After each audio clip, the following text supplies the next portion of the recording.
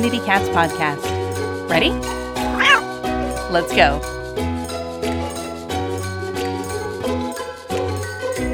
Welcome to the Community Cats podcast. I am your host, Stacy LeBaron. I've been involved helping homeless cats for over 20 years with the Merrimack River Feline Rescue Society. The goal of this podcast is to expose you to amazing people who are improving the lives of cats. I hope these interviews will help you learn how you can turn your passion for cats into action. Today, we're speaking with Dr. Graham Brayshaw. Dr. Graham is the Director of Animal Services at Humane Society and also serves as the organization's Chief Veterinarian. He graduated in 2004 with a DVM from Texas A&M College of Veterinary Medicine. Before working in animal welfare, he was an associate veterinarian and medical director with Veterinary Centers of America for more than 7 years. Dr. Brayshaw started at the Humane Society in 2012 as their senior veterinarian. His areas of interest include high-quality, high-volume spay-neuter, oncology, endocrinology, and balancing individual and herd health. In May of 2017, Dr. Brayshaw was appointed by Minnesota Governor Mark Dayton to serve as a board member on the Minnesota Board of Animal Health. Humane Society is based in the Twin Cities of Minneapolis and St. Paul. Last year, the organization took in more than 23,000 animals, including almost 11,000 cats, locally and from partner shelters in southern states. Humane Society runs 4 open admission shelters and is the largest animal welfare organization in the upper Midwest. The organization has a placement rate of 96% and has an active community cats program. The organization also runs a low-cost veterinary clinic with a second location to open on the east side of the metro area in 2020 to serve even more people and their pets. When not working, Dr. Graham enjoys playing ultimate frisbee and spending quiet time with his wife, Bryn, dog Mac, and many, many cats. Dr. Graham, I'd like to welcome you to the show. Thank you for having me. I really appreciate you allowing me to be on. Well, I can't even believe it. It's been over 280 episodes of the Community Cats podcast, and I haven't interviewed anyone from Minnesota. So wow. You are representing the state, and we're actually going to be doing a double show here. So we're going to have our next guest next week is also going to be from Minnesota. So now I feel like I'm covering the state well. I appreciate you joining us today. And first off, I'd really like to find out how you got interested in community cats and animal welfare in general.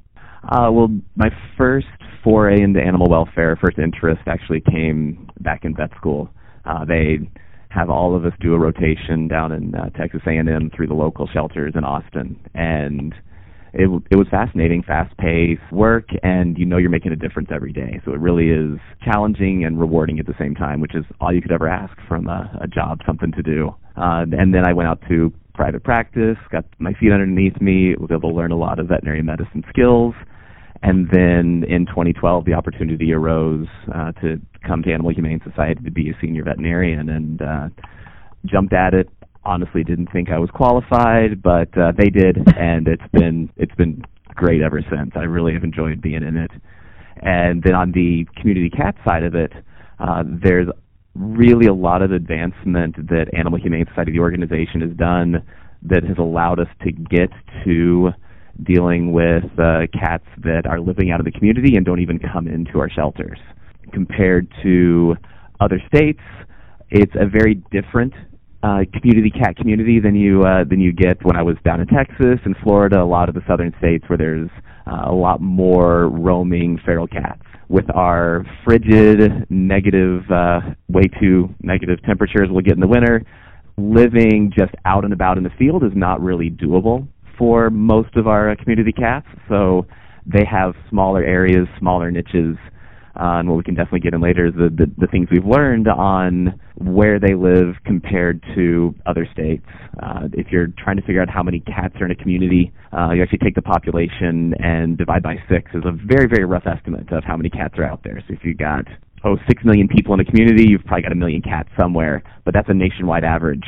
And you get to some of the southern states and it might be 2 million cats, but you get somewhere up here and it's maybe 500,000.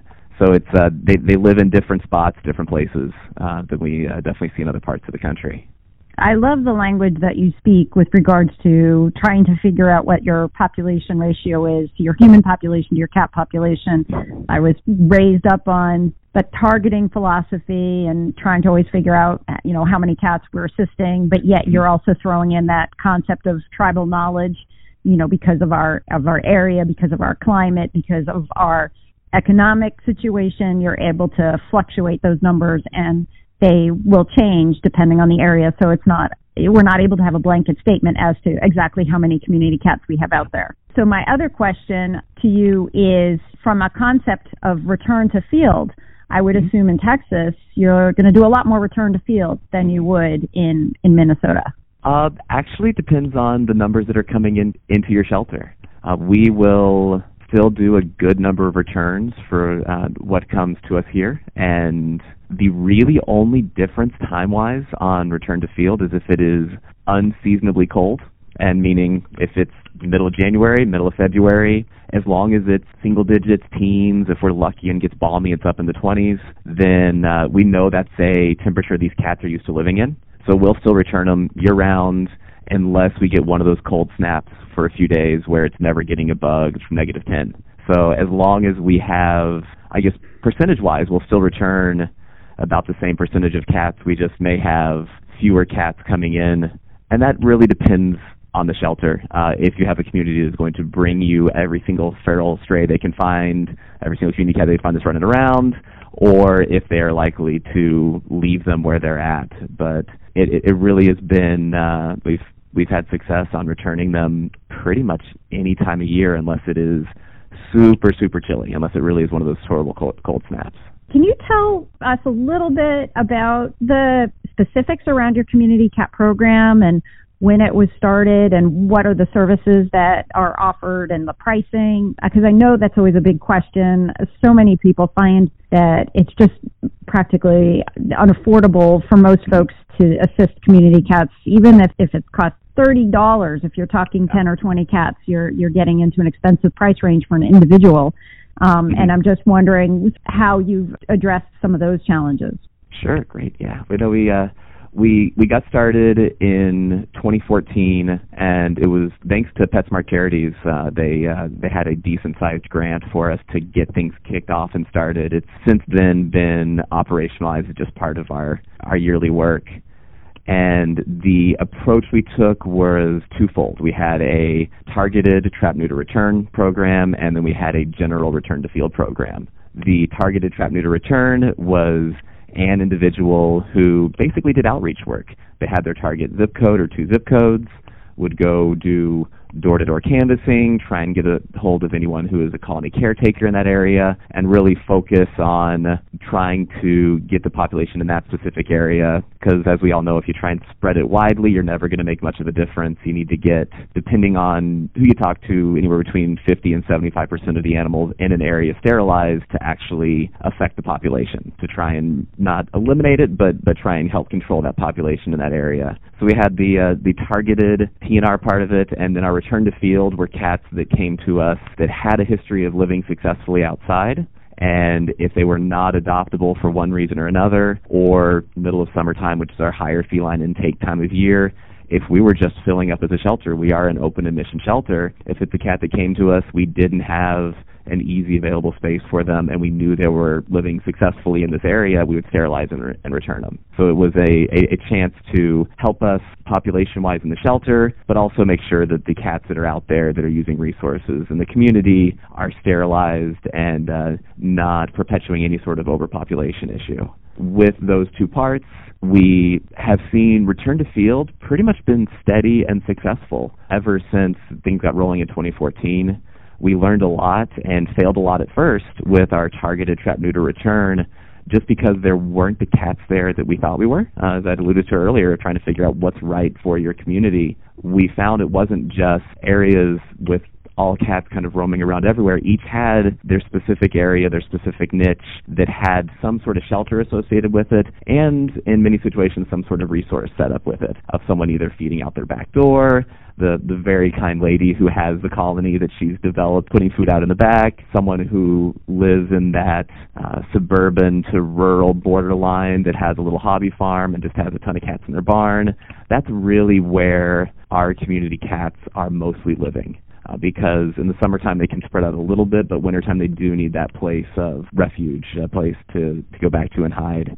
And the area we targeted at first was actually more urban than where we really see the cats, and so we were able to transfer to different zip codes and having a lot more successful targeted TNR as we got into the later years of the program.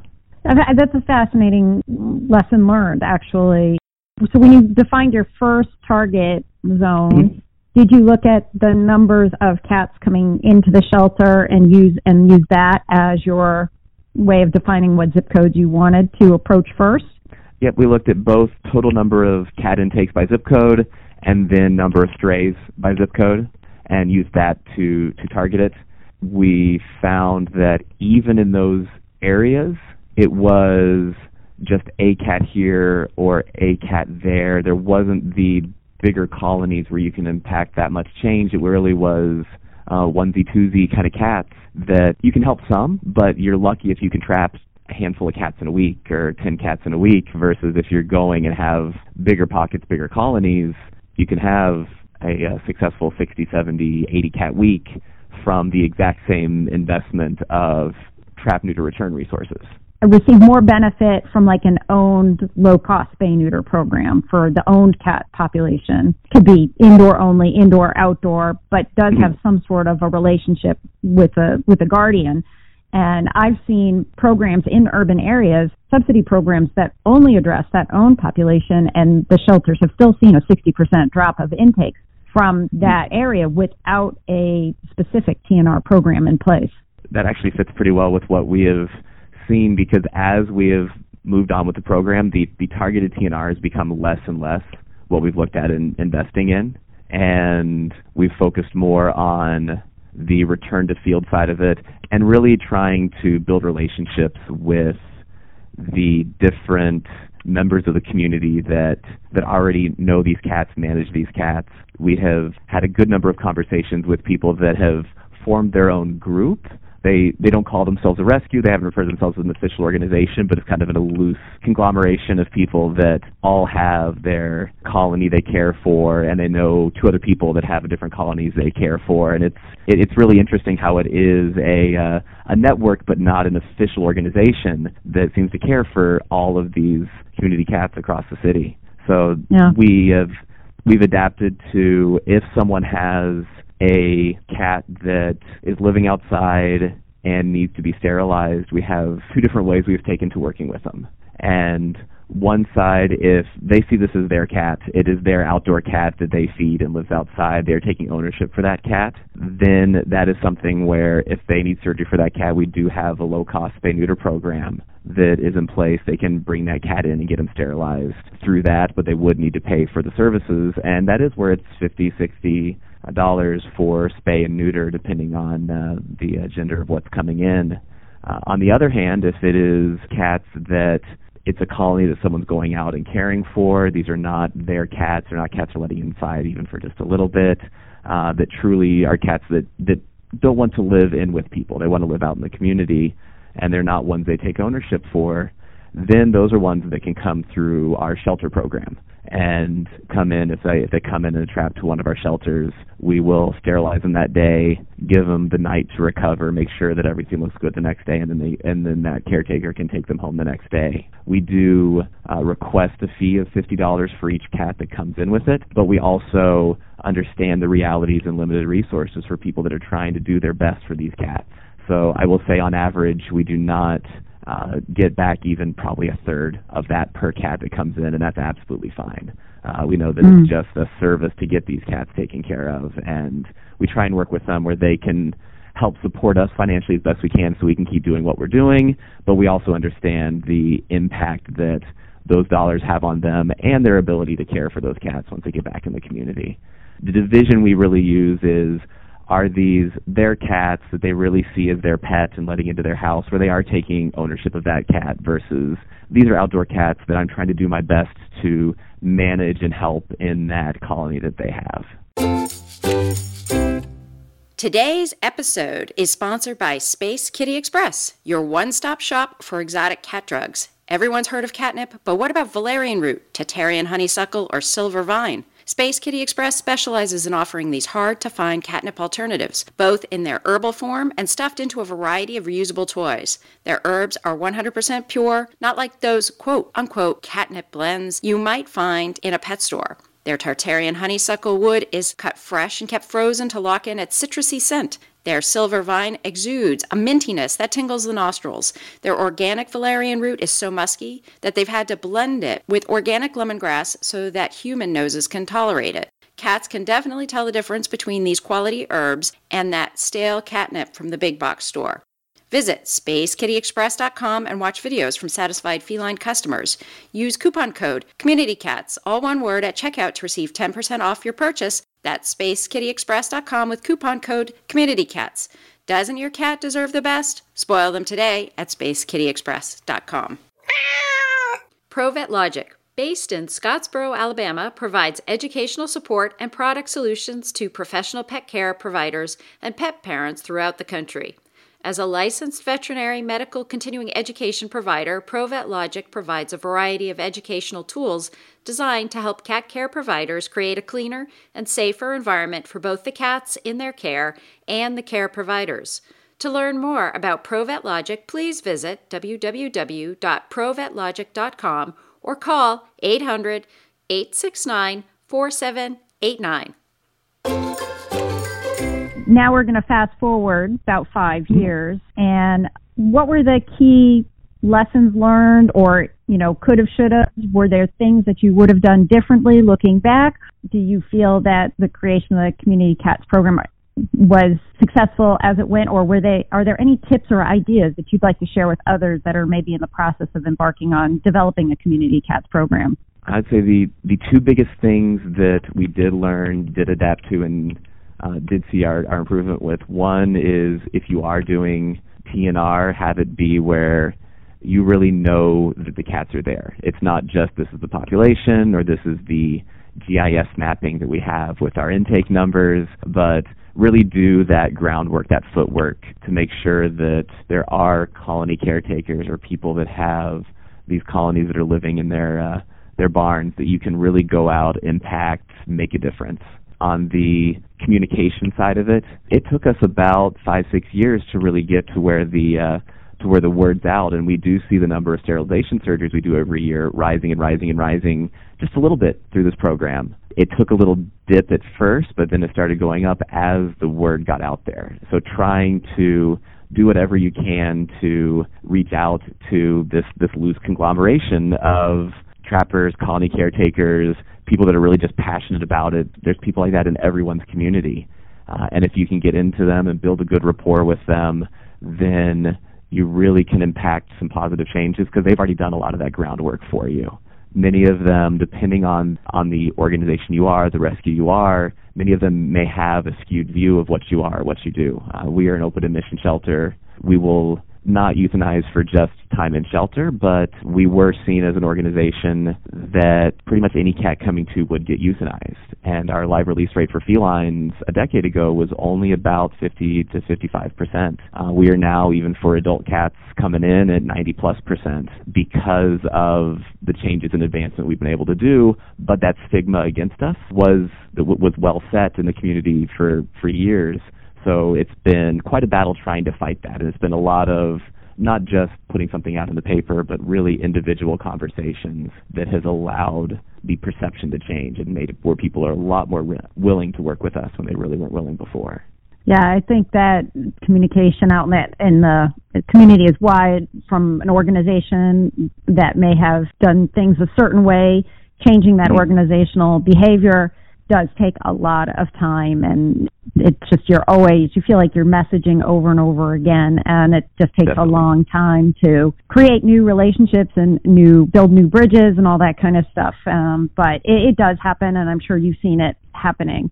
So I'm going to ask you a question that I get from many, many, many people, trappers, other veterinarians, especially in the colder climates. And here we are, we're in the middle of January. So this is a question I get all the time, which is when you are spaying or neutering a community cat that is going to be returned, how long do you hold them until you release them? For us, we give them the next day. That's generally our approach for it, summertime or wintertime. The cats themselves, they are up and active and ready to get around, and we have some good injections of pain relief that last several days afterwards, so we know their pain is under control. They are really fully functional cats again the next day. If there was ever a extensive surgery, if it was a pregnant female where it was a much bigger incision, or there's some specific individual complication we're worried about, we may hold them longer. But in general, they are ready to go and ready to get back to where they need to be that next day. Part of it is also I do some surgeries, but it really is we've got a very good size, really good vet team of about 8-9 vets on the shelter side and 5 on the clinic side that are really good and practiced at small incisions that are going to hold well. We haven't seen complications with this group or with other groups of cats and dogs we've done surgery on as well, where we've got the confidence in our surgeons that they're going to be fine the next day. The sutures are going to hold and everything's going to be good. And are you microchipping community cats? We are not. We actually aren't even microchipping generally as an organization. We used to microchip every dog, cat, you name it, that came through. And we found that, unfortunately, with how much our population of people move and how low on the register, I need to update my microchip is, most microchips are dead ends.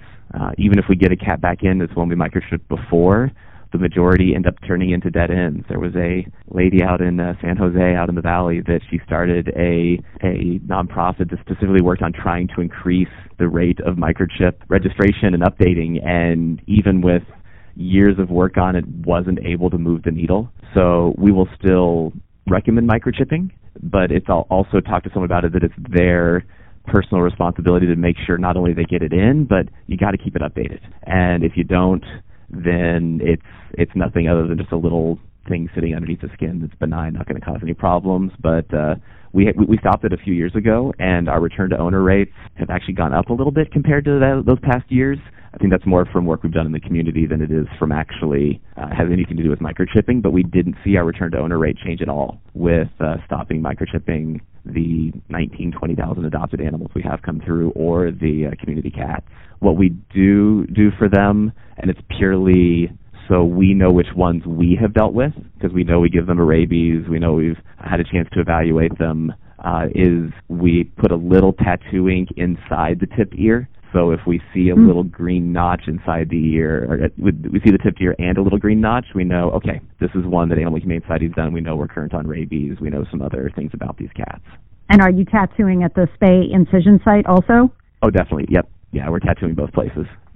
Yep. And what about testing protocols? We do not combo test for any of the community cats that we have coming through. Once again, the reason really is the numbers we see for those that have tested positive and not. We've looked at those that we have tested, and the percentage rate, even if we're selecting for just the ill ones and the ones we know are roaming and breeding, is still only 1 to 2% for that specific target population. And in general, if we were to look at all of our cats that we test, it's less than 1% for FELV or FIV. So just for our population, for what we see in Minnesota, the percentages of those diseases in our stray and community cat population is similar to what you see across all cats nationwide. And when you average out for all cats, we're definitely lower. So simply from the return, where's the right place to invest our dollars, we have seen that doing FELV, FIV testing just isn't the right place to invest our resources. Do you combo test cats in your adoption program? If they have a history of roaming and breeding, then we will. Basically, any intact cat that comes in over a year old, we will combo test before going to the adoption floor. And the percentages there, yes, still continue to be incredibly low. If it's an already sterilized house cat that's been in someone's house for 8 years, we're not worried at all, and we're just moving those guys through without testing. And we do try and really do just the right work we can in shelter and not over-shelter, overwork here, and get them out in the community and get them out to the veterinarians. We've got a group of about 200-plus local vets that are all partnering with us in one way or another that offer a free first exam afterwards. And we try and do the basics, get them out, and really have them build that relationship with the veterinarian, because that's where they need that relationship to be going down the road. We try and do our part and then get them to the vets from there out. Wow, this is an incredibly fascinating conversation. I really appreciate you taking the time to talk with us today. Dr. Graham, I have a question for you. If you could put your magical crystal ball right in front of you and think ahead 10 years from today, how would life be like for community cats in Minnesota or across the country? And if you had also a magical pocketbook and you could spend as much money as you wanted to for community cats, how would you spend that money? There are always going to be cats, just the nature of their ability to live successfully in the wild, where the population will never completely go away, at least as I can see in the relative near future, 10, 20 years, something along those lines. Where I would love to see the infinite pocketbook and see things go is having all shelters be able to either offer internally if they've got veterinary services or refer to a vet or low-cost spay and neuter group in their community where any cat that can be sterilized gets to be sterilized. And I would be amazed if we ever saw a day where we truly have every cat sterilized, period. We sterilize between the vet center and the shelter 13,000, 14,000 cats a year, and have done it every year for many years running, and have not seen those number of necessary sterilizations decrease whatsoever. And we have a relatively smaller cat population in other parts of the community. So if we're ever to really get at shelter overcrowding, euthanasia exclusively for space, which has to happen for some open admission shelters, is just the nature of their adopter base and the number of cats that live in their community. If we're ever to really get at that, where we're no longer having to euthanize healthy, friendly animals, we've got to sterilize absolutely everyone we can. So that would be the magic wand wish, is that these resources are there absolutely everywhere. We bring up a lot of dogs and a decent number of cats from partner communities, especially down south. They are still having to do that, and we're trying to help out through our end as best we can by giving them a place to put some of their cats. But that would be the hope, because there are definitely counties and good swaths of America where there's a ton of cats and there's not the resources for spay-neuter. I agree. I agree with that 100%, and I also would put all of my money in spay-neuter availability for any cat that, or owner of cat or caretaker or just any cat, to have some sort of connection to those necessary dollars, to the necessary sterilization that every cat should get. So I'm on the same page with you on that one. If folks are interested in finding out more about the Animal Humane Society and the work that you are doing, how could they do that?